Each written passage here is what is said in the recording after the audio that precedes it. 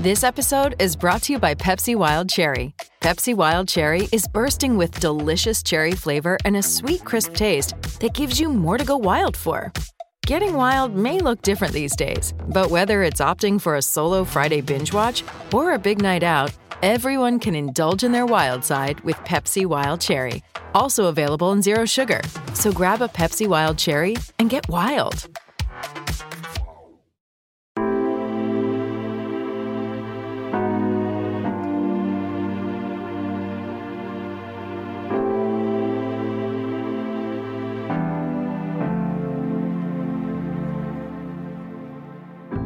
How you doing, everyone? Thank you for tuning into this episode of Ready to Record from Blue Girl Studios, proudly sponsored by VFX Unleashed, powered by Amarillo College and Semcor Productions. My name is Daniel the D3 Cohen. I'm your host, and I'm speaking to you from Blue Girl Productions' worldwide headquarters and studios here in my garage. I'm a 20-year-old aspiring musician, engineer, and producer, and like many of you guys, I make music out of my own home studio. You know, some of today's biggest hitmakers work from home studios, so maybe we can help one of you accomplish your big dreams.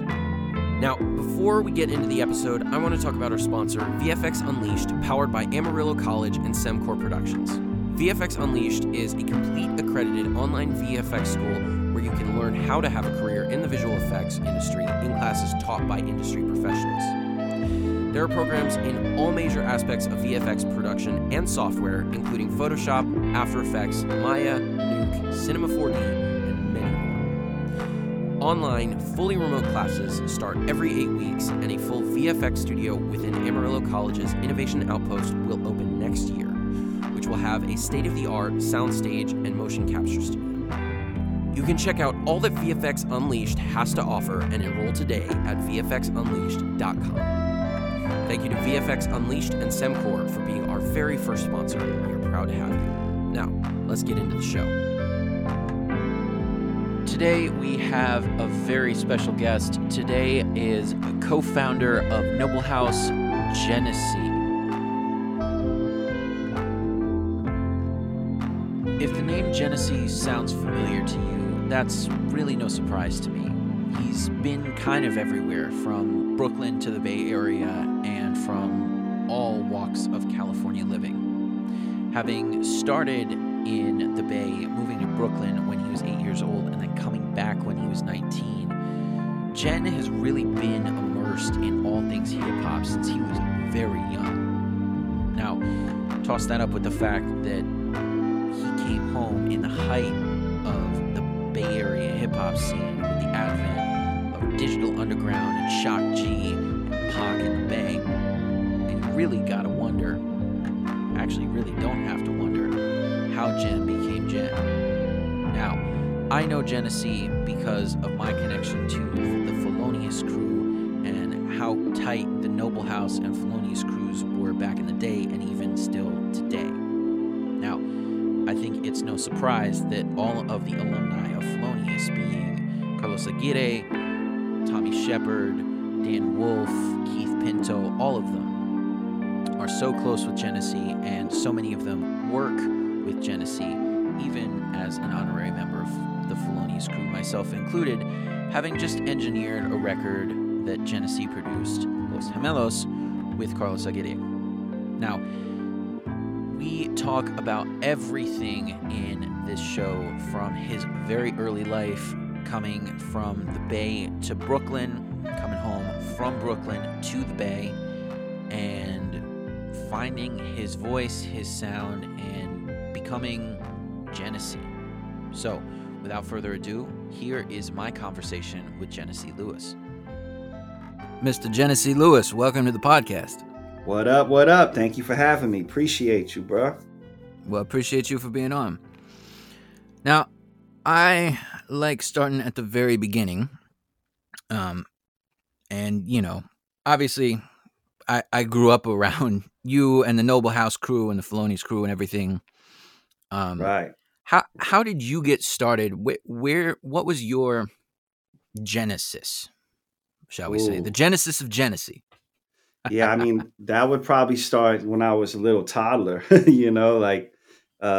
my parents were both hippies and close with the Grateful Dead and other bands Pointer Sisters, and I grew up just like you, like backstage at concerts, and and just at the Go Go's hotel room and the Ramones hotel room, and hanging out, with all the artists, and just being that little kid with his face painted, running around naked backstage, you know.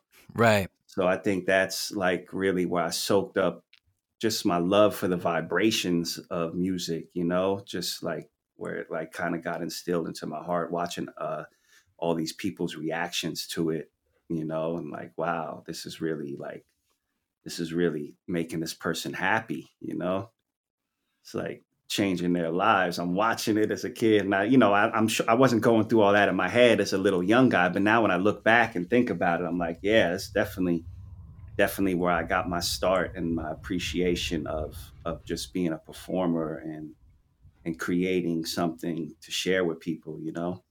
Right. Right. So now, primarily as a kid, what were you listening to? So when I first started like buying my own wax, I was probably about 8 years old, and I had AC/DC and Def Leppard, Pyromaniacs, and yeah, like Back in Black. AC/DC was my favorite song, and we had the T-shirts.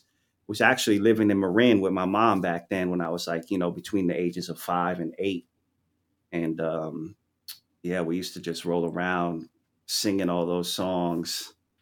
And this literally before hip hop was born. Right. hmm And then I had the blessing of my mother moving us to New York in, I would say, like 1982, 83 or 82, and it was this like that's when hip hop was really like Sucker MCs was about to drop and Jam on It.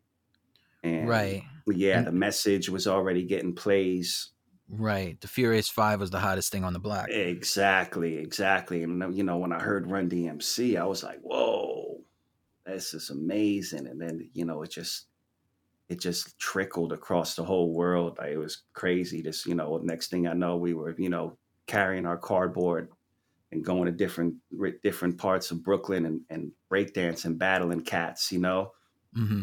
And we were rocking the fat laces in our shoes, and the airbrush t-shirts and the Kangos, and it was all just like it was happening.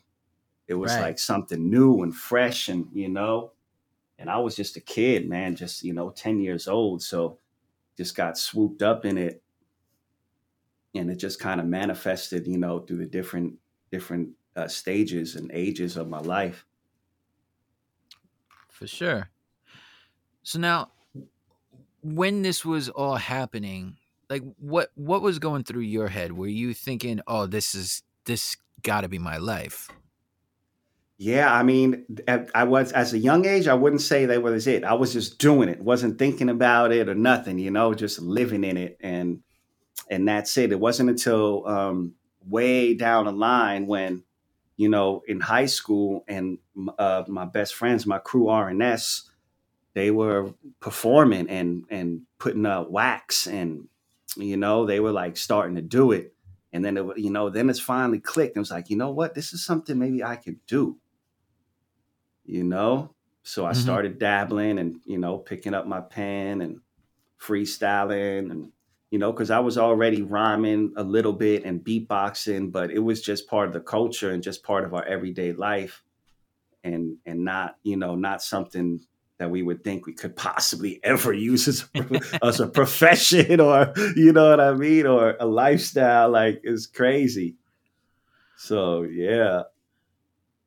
Well, and now look at it. I mean, just beatboxing alone, Dougie Fresh, everybody thinks of as like one of the most formidable beatboxers out there, 1,000,000%. And performers. Yeah, and just performer in general, and just exactly. like Screw Beatboxer, one of the best musicians out there, Yep. and just has that great energy, and he really did all that and more for the beatboxing community. And now look at the beatboxing community.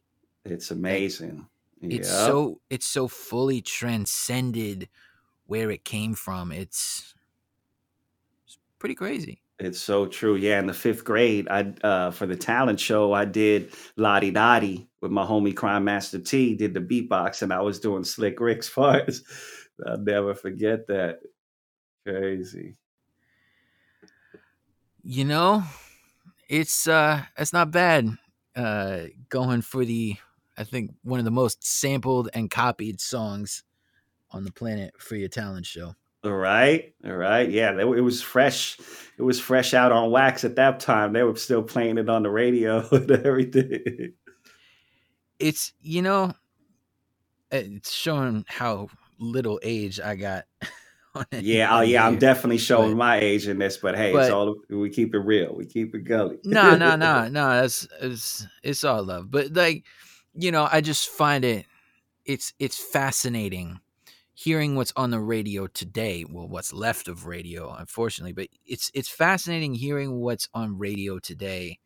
And then, you know, like I remember my friends when we started figuring out what hip hop was for ourselves, Right. and then discovering who Slick Rick and Dougie Fresh are. Wow, so You know, amazing. and there's like there was a time where it was mainstream enough to be Dougie Fresh and Slick Rick where that was on the radio.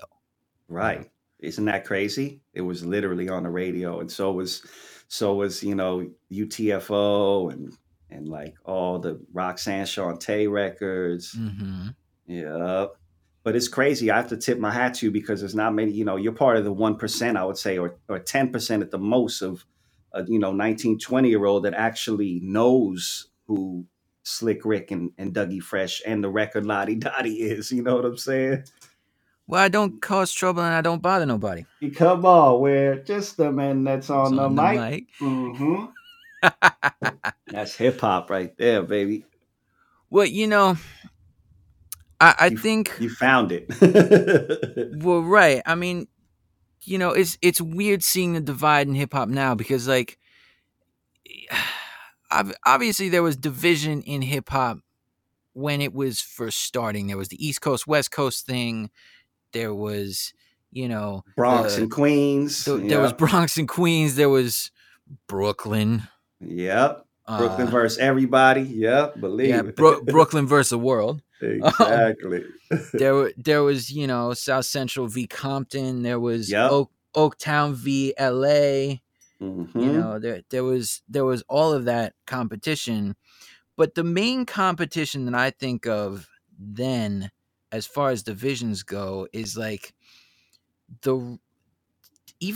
which is strange to me because it all seems so intertwined, is like the gangster rap versus the not gangster rap. Oh, that's always been a doozy. Yep. And the funniest thing to me is, and maybe some people will cuss me out for saying this, but honest to God, like to my head, having listened to probably now thousands of hours of gangster rap and not so gangster rap, like yes, the stories are different, but the sentiment is still basically the same. Yes. Like nobody's gonna say that that the message is gangster rap, but that's the hood. It is though. Yeah. I mean, you can call it reality rap, which can be like a section of gangster rap. I mean, if you don't think Wu-Tang is gangster rap, I think you got Right. something else coming to you. I grew up on the crime side, New York Times side. Staying alive was no job. You know what I mean? Like this is about the struggle. And for me, it's always been a really fine line, bro, because, I was always an MC first and, a culture pusher but I was from the streets, and I always had to keep it real. So I had all these stories to tell, in my rhymes when I was recording my first album, The Years of My Life, like, about my Aunt Ruthie being murdered and about my friends dying and this one's carrying guns and this one's selling drugs. And even though I was an MC and I was like, oh, I don't like gangster rappers, that's lame, but I had to stay true to who I was. So I had to incorporate that a little bit. So, and it was crazy because, like, you know, Noble House and Felonious and all these groups that would come through all these clubs in San Francisco, we were part of the, I don't want to call it the backpack community, but that's what we were. We were, we were the MCs, the DJs, the B-boys, the B-girls, the real deal, Right. But I was always just a little bit, thugged out in that crowd, Sure. Yeah, so it was a weird dynamic, but it's actually, I think it was in my favor because, I always got respect from all the gangsters around the town, and, was always kept a good repertoire with all the homies on the block. And, they wasn't like, oh, here's Genesee, that backpack rapper. No, they're like, here's Genesee, that real spitter, talking about what he really went through, Right. It's a crazy fine line, that whole, the gangster rap and real hip hop with me. And I always got to make sure I, toe my feet in the right direction, Totally. I mean, yeah. just continuing on this point, one of my favorite Tribe songs has to be the Diggy track off of Midnight Marauders, 8 Million Stories. Okay, yep. And I don't think anybody's going to call that gangster rap, but that is, I mean, it's in the name. It is a story. Right. Right. And at the end of the day, a lot of the gangster rap started as an eyewitness account. And I guess nowadays is through Death Row and Pac and Biggie. And, it turned from these guys were pulling up and drawing on each other to I'm drawing on a motherfucker. Right. And now look at the hip hop industry now. Yeah. Which, hey, is super cool that hip hop has become what it's become and become so mainstream. But it's funny to watch the genesis and the transformation of what it once was. You could say demise. It's okay.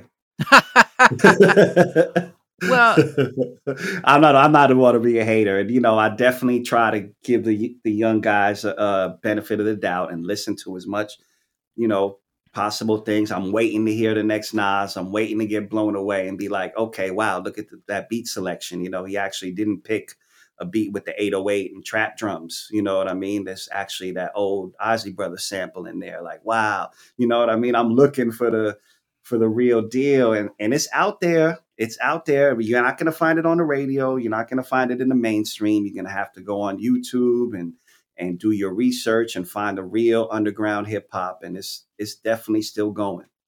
Well, there is real hip hop still going. And you know what? I'm going to play devil's advocate here. No, I love it. Let's there talk. Is a little bit of it still left in the mainstream. Of course. I mean, we can't downplay people. I mean, Drake, for instance, Drake got bars. He could spit. You know what I mean? He can spit, but he's one of the biggest artists in the world. He is, and he can spit, but I don't think even though he's got he's got bars and he knows how to rhyme, but like running through the 6 with my woes, sounds a whole lot cooler than it actually means. Yep. I look at and I can't, I can't defend the beat selection necessarily, at least on something like Damn, but Kendrick, coming out with like Pimp a Butterfly, and just like basically made a straight jazz record, but hip hop. Yep. Or like took a page from the Tribe Called from Alishi Muhammad. Yep. Kendrick's one of the flame carriers. You know what I mean? He keeps it going. Or like God rest his soul, Mac Miller. Yeah, for sure. Or like and I appreciate him because he was a guitar player and a bass player and a piano player, and like, love it. Yeah, was a musician as well as a rapper, and the same thing goes for guys like Anderson .Paak. Yeah, who now is going out, and mind you, I'm a funk musician primarily, and he's going out being a funk guy with with, with the Latino kid from Hawaii, and I look at it and I'm going, man, these Love motherfuckers it. are bringing my genre back. Gotta love it. Yep. And I look at them and I go, God, Silk Sonic 2 is gonna end up being a fucking straight ahead hip hop record. It has to be from the way they're going. Right. Or if it's not a hip hop record, it's gonna be sampled by a shit ton of hip hop artists. At least the I ones was about to say exactly. at least the ones that understand what it means. Yeah, totally. Or like I know we're getting on a tangent here, and I'll wind it back in a second. But like Cube brought out New Funkadelic. Do you remember when he put that song out? No, I don't. How does that one go? Which Come through bumping that New Funkadelic. He basically put a Parliament beat as his backdrop. Oh yeah, and built a song and really an album off of that feel. Right. And it was super impressive. Totally. So yeah, I'm all with the full-time Jack moves. I go hard in the paint. No, I feel that. If I hear something and something connects, and you know what I mean, that's how I was trained in hip hop. There's nothing really off limits, you know, unless it's another hip hop musician song, which that's usually a no, or you know, it's something used to be it's something that's used before. Oh, God forbid, you can never use some sample that's been used before. Well, in hip hop now culture, it's all good. Well, right. Well, and also in hip hop culture, it's not covering; it's biting. You're biting somebody's shit because you didn't experience that. Which brings me to another point. I hit up my other boy the other day. We were chatting, and I was like, "Man, I made this beat, man, the other day, and I'm just spitting 'The World Is Yours' over it, dude." And I'm like, is it okay to do a cover song? Like, well, I mean, are they going to roast me? You know what I mean? Well, here's the thing that I kind of, there's some stuff, maybe you agree with me, maybe you don't. Let me know. But like, you know, Snoop did Lottie Dottie. Yep. On the first record. Oh, forget it. Yeah, this list is extensive. Absolutely. And ain't nobody saying he bit shit. They knew that was all love and out of respect. And you also, like, I don't know if you saw this video. If I can find it, I will send it to you. Okay. But he went and did Lottie Dottie with fucking Dougie Fresh backing him. Oh, sick. Of course he did. That was his whole plan the whole time.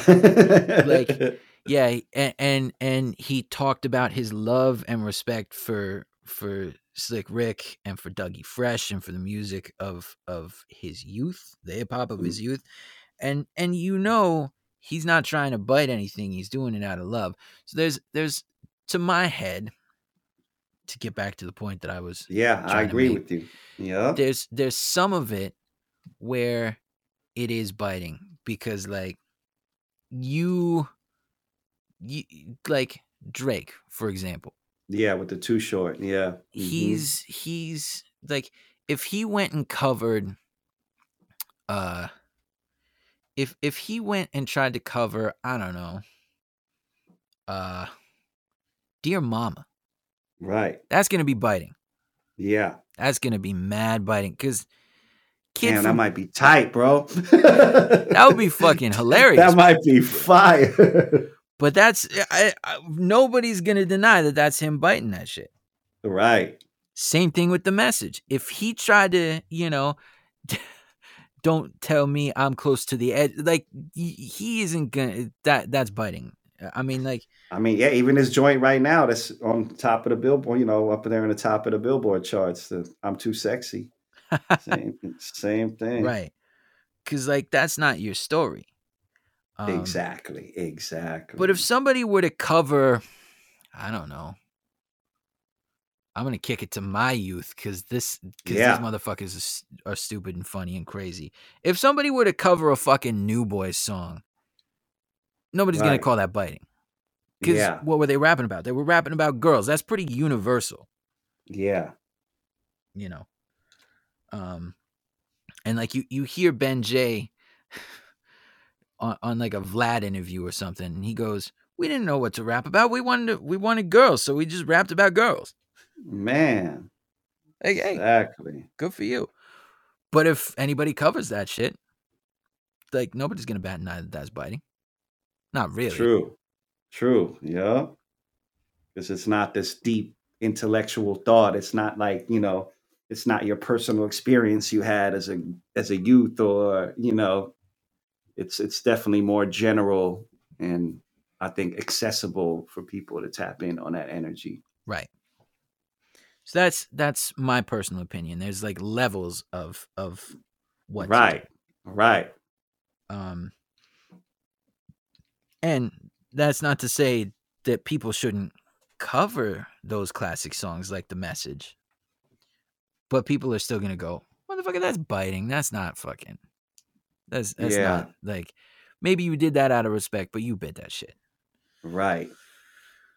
Yeah, to me, it's a little bit about education as well. Like, I feel like not enough of the young guys, have really sat down and listened to Illmatic or Mm-mm.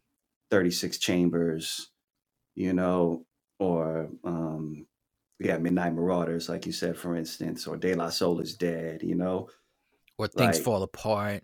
yeah, and I think it's as part of the one of the last Jedis up in here. Like, it's Right.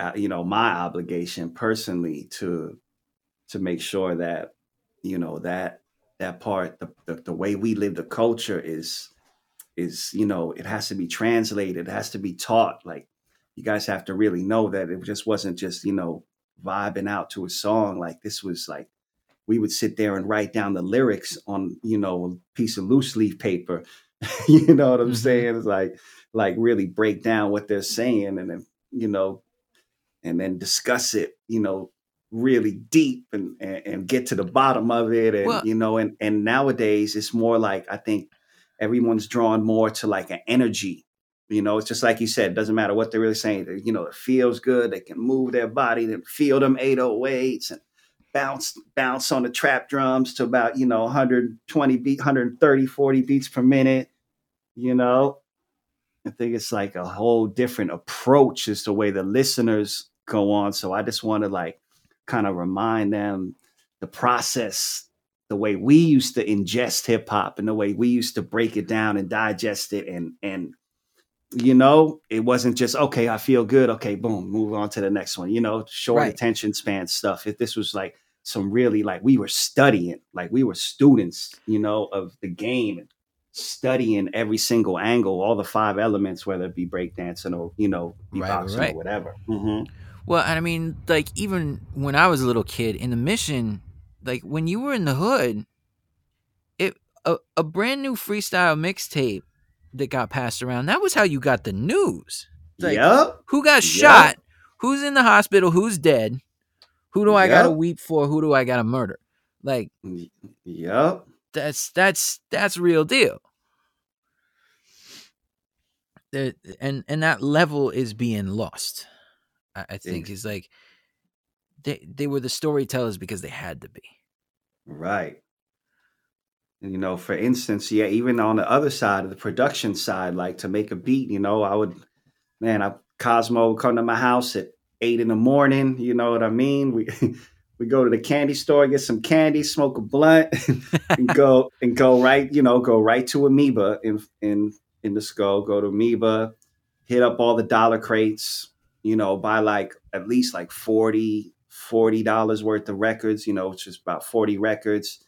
Then we, drive across the bridge and go to Rasputin's and do the same thing there, and go to the Amoeba over there too. And, we take these records home and we sit there for hours and go through all these records, man. Right. Well, And, that was the lucky thing about me being a kid, is you could go to Haight Street and there was both an Amoeba and a Rasputin there. Yes, I know. There was no Rasputin when we were young. Exactly. Yeah, so the process, and then we find go, and then we go get our old records and find some drums, and it's just nowadays kids are just loading up Fruity Loops and all these pre-factored, pre-made loops that musicians already did in the studio, or just getting on Splice and grabbing a Splice loop, grabbing some Splice drums, putting the song mode, and it's like done in 10 minutes, and we would spend like,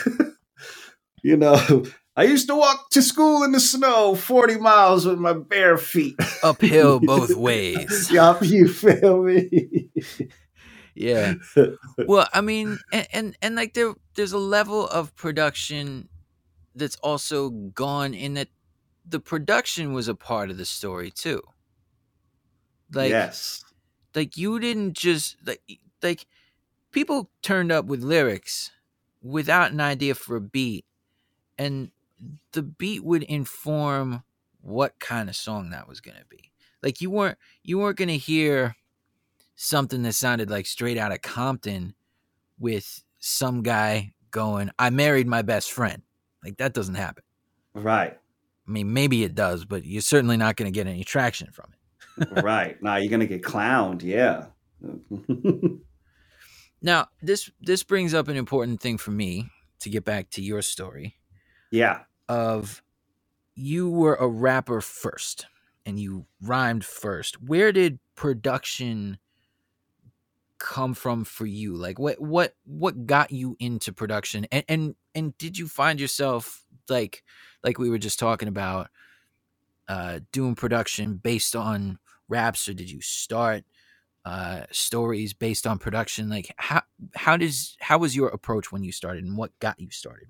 Yeah, well, I was always, so I was the rapper, and I was working with my producers, and I realized I was always the one that was like bringing the vinyl that had the sample on it, bringing the vinyl that had the drums on it, telling them how to chop it, telling them how to put this, then humming the bass line, and you know what I mean. I realized I was doing it all behind the scenes as a rapper, that I might as well just take it to the next step. And then I got tired of waiting for cats to make me beats and waiting for cats to send me beats. And, they didn't do it the way I had it in my head, And it's funny because like when I was in that stage, I had like this little rolling 10-second sampler. It was like it looks like the Apollo or something. It's just a box with a circle on it, right? It was a little 10-second sampler. And I used to use it just enough to, just find a guitar beat, boom, boom, boom, boom, boom, boom, boom, boom, boom, boom, boom, boom. And then I had my turntables, and I get like old breakbeat records that the homies were putting out back then. And then like Dusty Fingers or something like that. And then, find a nice little drum loop and, match it up. And then that's when I would start writing rhymes, and, we would dump it into Elronius's 4-track straight out of that sampler. So this is like even before we had beats, and we would rhyme over those. And El still has those 4-track recordings, which is pretty awesome. Love that. And, so, and then after that, it was just like, it was supply and demand. Like I needed beats, and I needed them done a certain way that was in my head. So I just took the leap of faith. And first sampler I bought was Insonics EPS, the 16 plus. That was really popular in the jungle scene in the UK. Yeah, definitely. Yeah, and then that was cool. I made a couple beats on there. It wasn't as smooth, as I thought it was going to be, because like that's what the cats are working on when I was sitting behind them and stuff. But then, man, my homie Paul Nice moved out here from New York, and we were roommates. And he was a legendary hip hop dude, man, that was real connected on the hip hop scene, and was already, on tour with BDP and Tokyo and stuff like that, like super dope stuff like that. Right. We were like that. We weren't, nowadays we do stuff like that, but we hadn't done anything like that at that point. Yeah, so it was totally cool. And so he had his MPC 62. Ooh. And I was sitting right behind him, watching him, chop everything up. And I was like, oh yeah, with the pads. And then, I was like, okay, so I'm getting the newest one they have right now. I was busting my ass parking cars. There was a valet. I don't know if you ever seen a Buckeye Roadhouse. where you drive by the Mill Valley, right on the side of the highway, that big, like, looks like a big ski lodge. Yeah, I worked there for like 10 years, man, running the parking lot, making hella bread. It was awesome. It was a good time. But yeah, so man, we went out and then I moved to Frisco with Paul Nice, and I was like, all right, I'm taking this money that I got saved up and I'm buying the MPC. I bought the MPC 2000 XL. And dude, it was like, man, when you just throw the baby in water and the baby starts swimming, like I just like, oh, this is great. Okay, you can cancel the pad with this one. You can turn down the speed with this one. You can do that. Oh man, this is amazing. So you could put the snare on one. Like I was a kid in the candy shop, and I was loving it. And I produced a couple songs. Nothing really got used, and then we ended up moving to. I was spending time as an MC. We ended up moving like right down the block from Storyville with Ran was that used to throw the parties at Storyville, was my roommate. Mm-hmm. So it was like a real, like the house was crazy. Like after all the performances of Storyville, the whole club would basically walk to my house, and dude, the walls would sweat in there. We'd have 50 people in there to like 5 or 6 in the morning, like going crazy.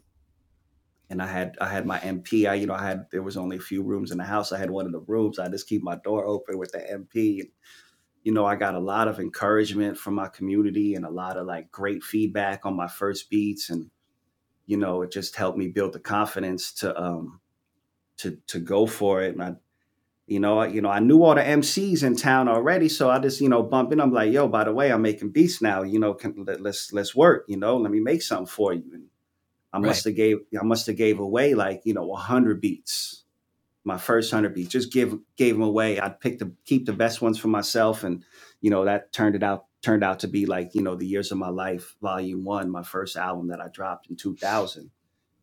And, yeah, like, so after that, and then, okay, I was like, you know what? It's time, man. I'm ready. Like, if you guys want to, now they all wanted my beats, and I was like, all right, well, if you guys want my beats now, it's time. You're going to have to start paying me, So that's it, man. It just rolled from there, man. I started selling beats for, I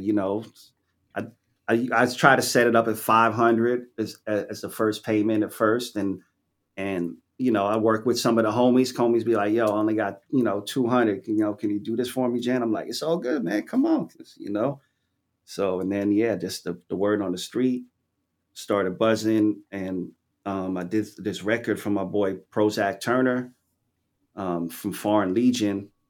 And he actually, he got a demo deal with DreamWorks Records. So they gave him $5,000 to record his demo. It's back when the game was way different, man. The labels will actually pay for you when the labels had money. Yes, they were paying, and that's why I was charging $500, because in 2000 the bar was really set high as far as what people got paid, and on the production side. So it was cool. So anyway, we did the demo, and he ended up getting a deal and got signed to DreamWorks. So when it came time to do the album, we just kept working. I kept feeding them beats, and 3 of the songs ended up being on the album. And man, they were paying $5,000 a beat, and that was just, they had on that same album producing tracks. So it was me, it was Jay Dilla, Alchemist, Super Dave West. Like, this dude went and got like all our favorite producers, right? At the time. It's like star-studded, like everybody you'd fangirl over. Exactly. And then the fan. Exactly. And I'm like, man, okay, I'm here, sitting at the table with these greats. So yeah, man, I ended up getting $15,000 for the 3 beats that I produced for him. Me and a couple of the homies, when we went on to the theater on Van Ness, and we watched 8 Mile. And I remember coming home and just, as we were walking the door, I checked my mailbox and opened it, and there was like a check for $10,000. Like, after watching the movie too, I was so amped up. I was like, wow, you know what I mean? Like, I can do this, man. Like, they're paying me for what I do. Like, I need to go full-fledged, Mm-hmm. So I immediately just took that money and we had just moved to Richmond at the time because Frisco, we all got pushed out. The rents were getting crazy. It was, gentrification was first starting to happen, and the bubble was growing. And so yeah, L Rock found this dope spot for us in Richmond. It was like a cool house that we all ended up getting, and I took that money and man, I went and bought like the brand new G4, which was like the hottest Mac at the time, And I I went, remember. yeah, I got the Rode NT2 for my mic, and we had the Avalon preamp and like all the basic, Prime like 2002, e- 2003 era. exactly, yeah, Right. Pro Tools, and we were up and running, and Now wait a it's minute. just Here's a yeah. question for you, because I had early. I was in Pro Tools a little later than you, but I had an MP rig. Were you LE or MP? I was LE. Right. Yep. Yep. I had no board attached to it. That was a first for me because everything was always, you know, out the box at that point. And now all of a sudden everything's in the box. Mm-hmm. So it was a definitely like learning curve was happening. But like I was telling you earlier, like I was teaching everyone everything I was learning, and we were all learning from each other, and you couldn't go to YouTube and get instructions at No, that that was point. still It that was still like, didn't exist. well, that was what, 3 years away for what YouTube is now, and then another probably 5 years until people actually started doing Tutorials, right. exactly. So we really I had to go and call like the OGs like David Simon Baker at Laughing Tiger and San Rafael, who's been engineer there for 10 years. Like, yo, how do I how do I do this? How do I do that? Or call One Drop Scott, or you know what I mean? Any of the engineers that I had worked with, like, yo, what do I do? Blah blah blah. You Make phone actually had to calls. read the manual. Yeah, exactly. And hey, you couldn't just go and download the manual online. You had to, write away to a company and get them to send it if you Right. lost. You know what I mean? Like it was If you crazy, bought the bro. gear and it didn't have the manual, you had to fucking like go scour for that manual. Yeah, we were tossing manuals out at that point. Like we didn't know what we were doing. Yep. Yeah. Now wait a minute. Let me backtrack for a minute. Yeah. When did you come back to the Bay after being in New York? Okay, so I moved back to New York, back to the Bay when I was 19. Gotcha. Yep. I was 19. I went through some crazy stuff like in Brooklyn before I moved out here, like getting abducted and taped up and all types of drama with gangsters and police and everything. So I came out here like a shaken puppy, man, after going through the storm, and just my love for hip hop is what really really got me through, man. I linked up with L like a little bit after that, and Elronius, man, legendary Elronius Diversifier, he really put me on in the game. Like he took me under his wing. He's a couple of years older than me. He took me under his wing and showed me how to record music in a 4-track, and showed me how to go down to City Hall and get a fictitious business name license and start our own company and secure investors. And we were pressing up our own wax that we released in 1997. You know what I'm saying? Right. So yeah, we were like, in the forefront of the independent Bay game. The people that one of the first crews, man, that was actually really pumping out records, man. Right. So how did the crew get started? Where did Noble House come from? Yeah, so Noble House is this book. It's a series of novels. They're like 1,200-page novels, man. You got to pick them up one day, bro. Beautiful. I suggest them to everybody. They're really amazing, and they break down for when Europeans first infiltrated into Asian culture. So the first, Dutch ships that sail into Japan, and the first time, the Chinese people see barbarians pulling up on their coast, and it starts all the way there from the beginning and goes all the way into the present time. And the Noble House is his company run by Dirk Stroon, who is the taipan of the Noble House, which means, he's the boss of the Noble House. Mm-hmm. And it's this company that it weathers through the centuries, and it just becomes bigger and stronger, and it's just a whole entity. And it always connected with me. And, the time when I went to go start my own label, I was like, we the Noble House, and I was, working. That's when we were still living in the Sunset and working with street reporters and Don Lowe, DJ Zatch. And, we had this crew, Cosmo, Global, PDS. Like, we would always be together, always. Genevieve and Kayla D. And we became more like a family than a record label.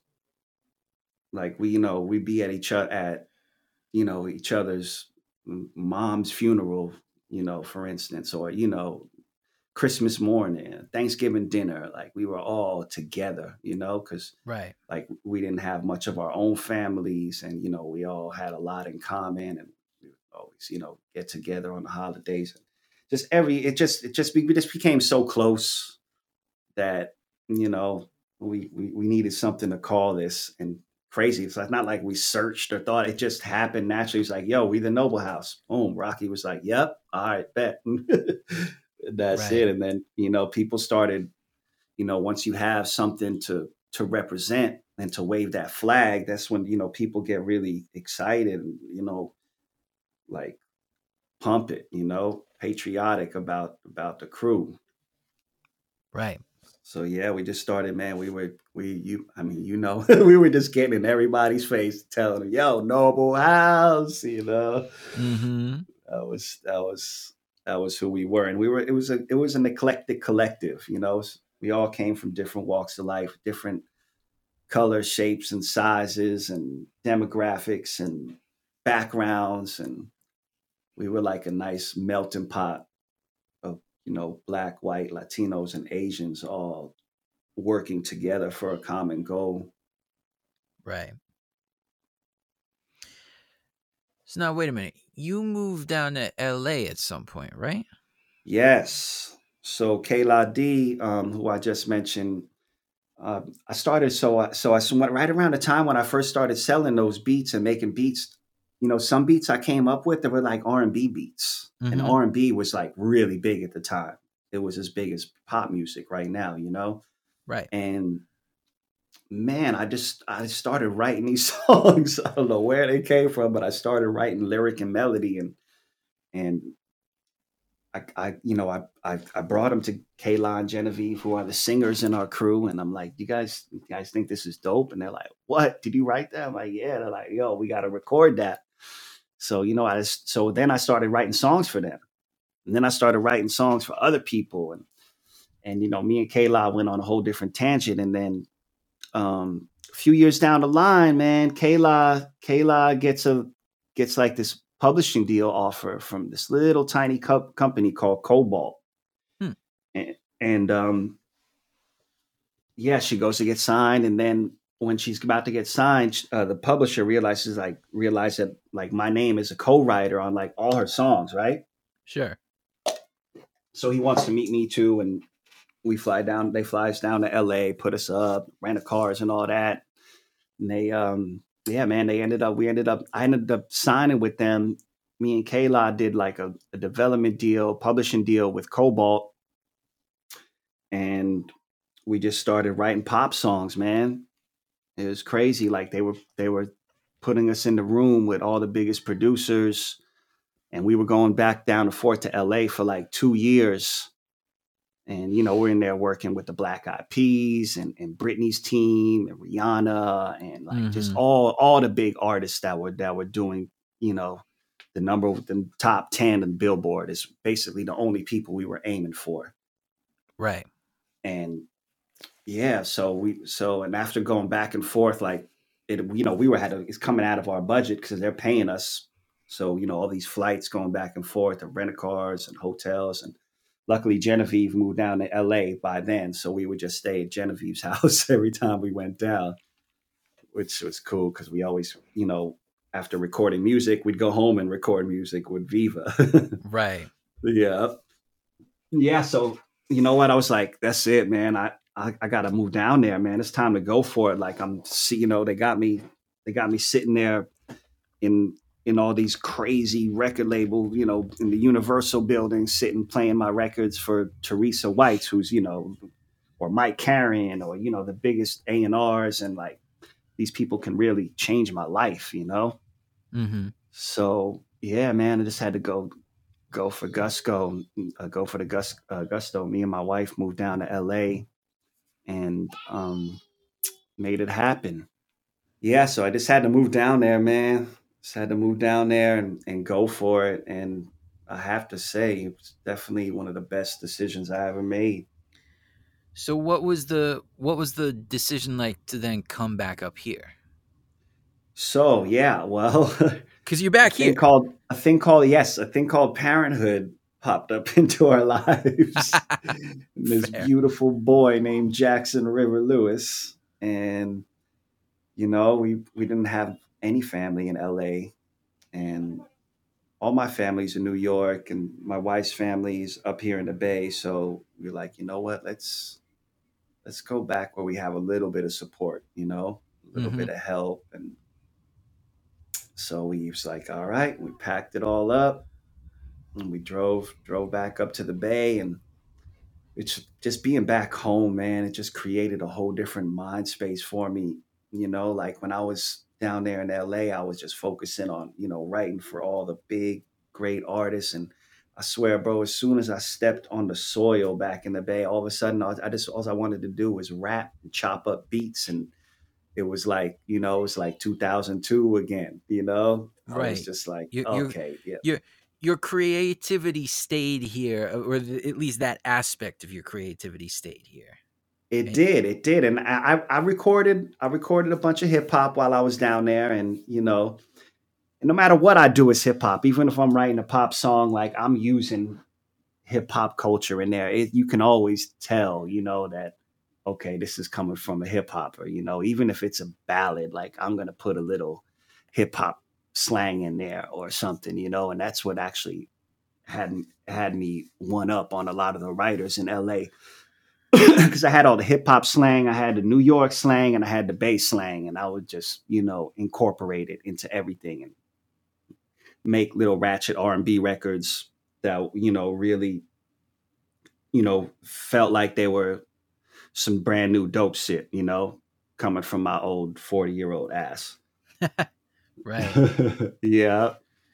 So, but yeah, as soon as I got back home, man, it was just like, okay, let me, and everybody's, all my homies, they're like, what's up? What's up with your music? And, I'm like, I'm doing this now. And they're like, come on, bro. You're one of the greats. You're one of the best. You can't stop rhyming.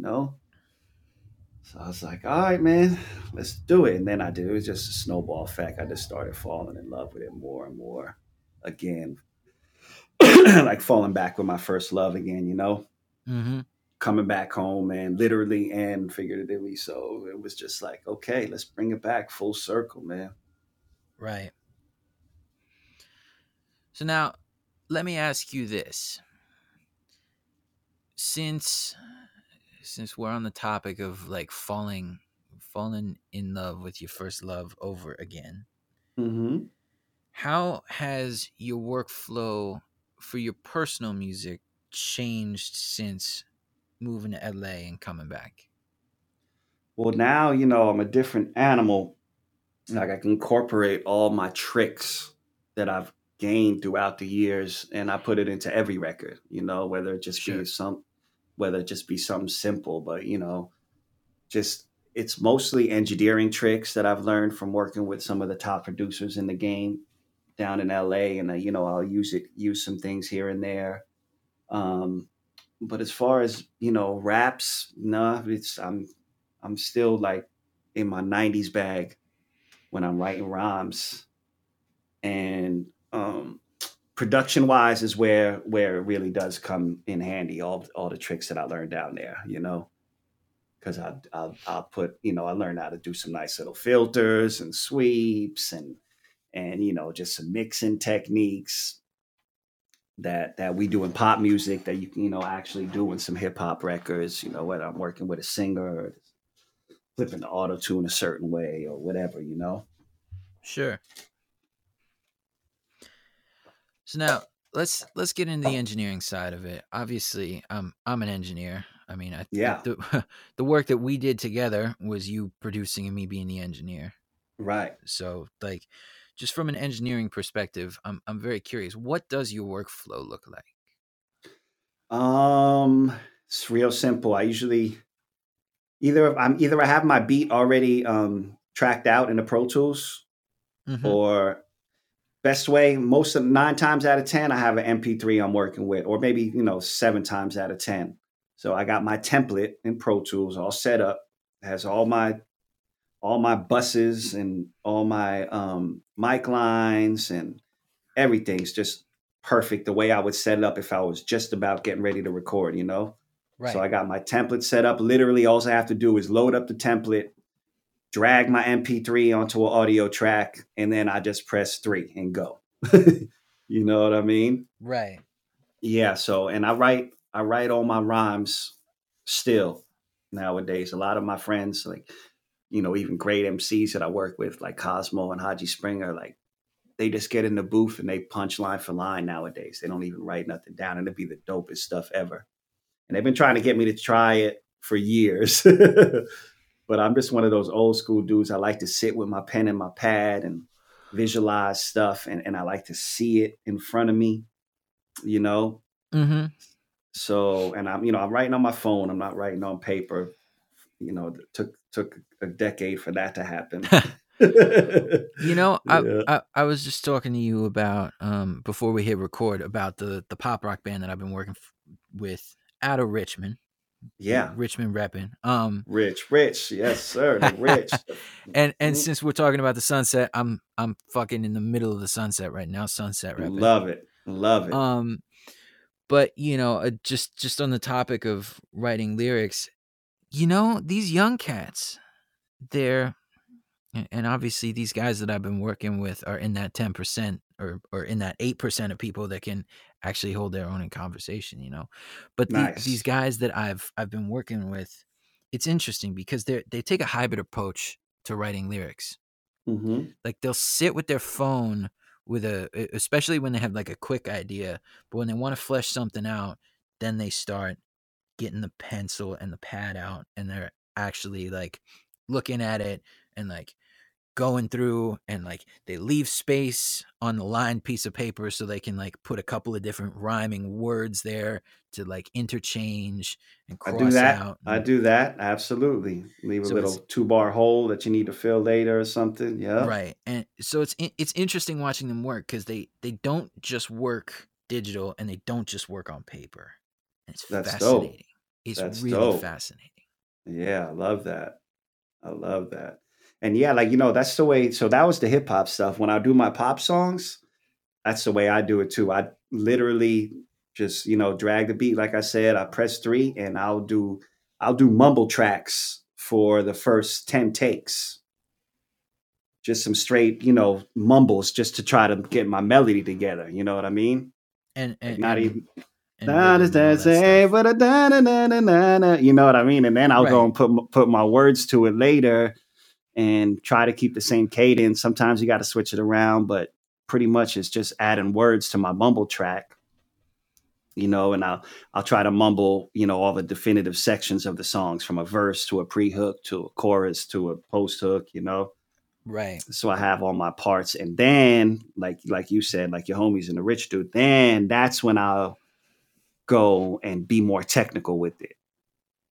For sure. I'll start plugging in some lyrics, or come up with a song title, or, maybe even add some chords or a chord change for a bridge or something like that, Well, it's funny you mentioned mumbling, because like I do a similar thing. I don't really write lyrics, but I have a lyricist in the house, so I'm a little bit lazy with getting good lyrics down. I kind of don't have to right now. Yeah.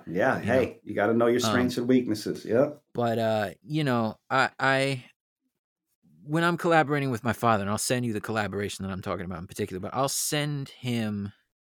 It'd be like, hum me something, mumble something, go la la la. Yeah.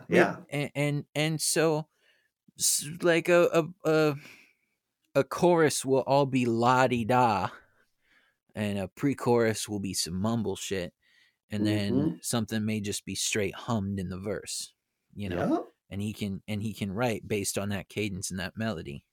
Absolutely. Very common in the songwriting world nowadays. That's how a lot of things get done. Well, it's real convenient, like especially with auto-tune. Yeah, sure. Mumbles and auto-tune, it's like they go hand in hand, and it goes back to where you don't even have to really say too much, because it's just like little short little bursts of phrases. Right. Yeah. No, and that's the beautiful thing about the digital age. I mean, I will admit, I'm reluctant to start using things like auto-tune and Melodyne and shit like that, because like I know as soon as I start using it, I won't stop. Nope, there's no going back, bro. And if you do start, I would suggest doing Melodyne, because it's less of a high dose. It's more technical, where you can actually use it without hearing it. Right. So you can use it just for the correction and not for a vibe, like a lot of people do, Right. But yeah, you're so right. You're so brilliant to know that at this stage in your life. That's amazing. Well, stay away from the dark side.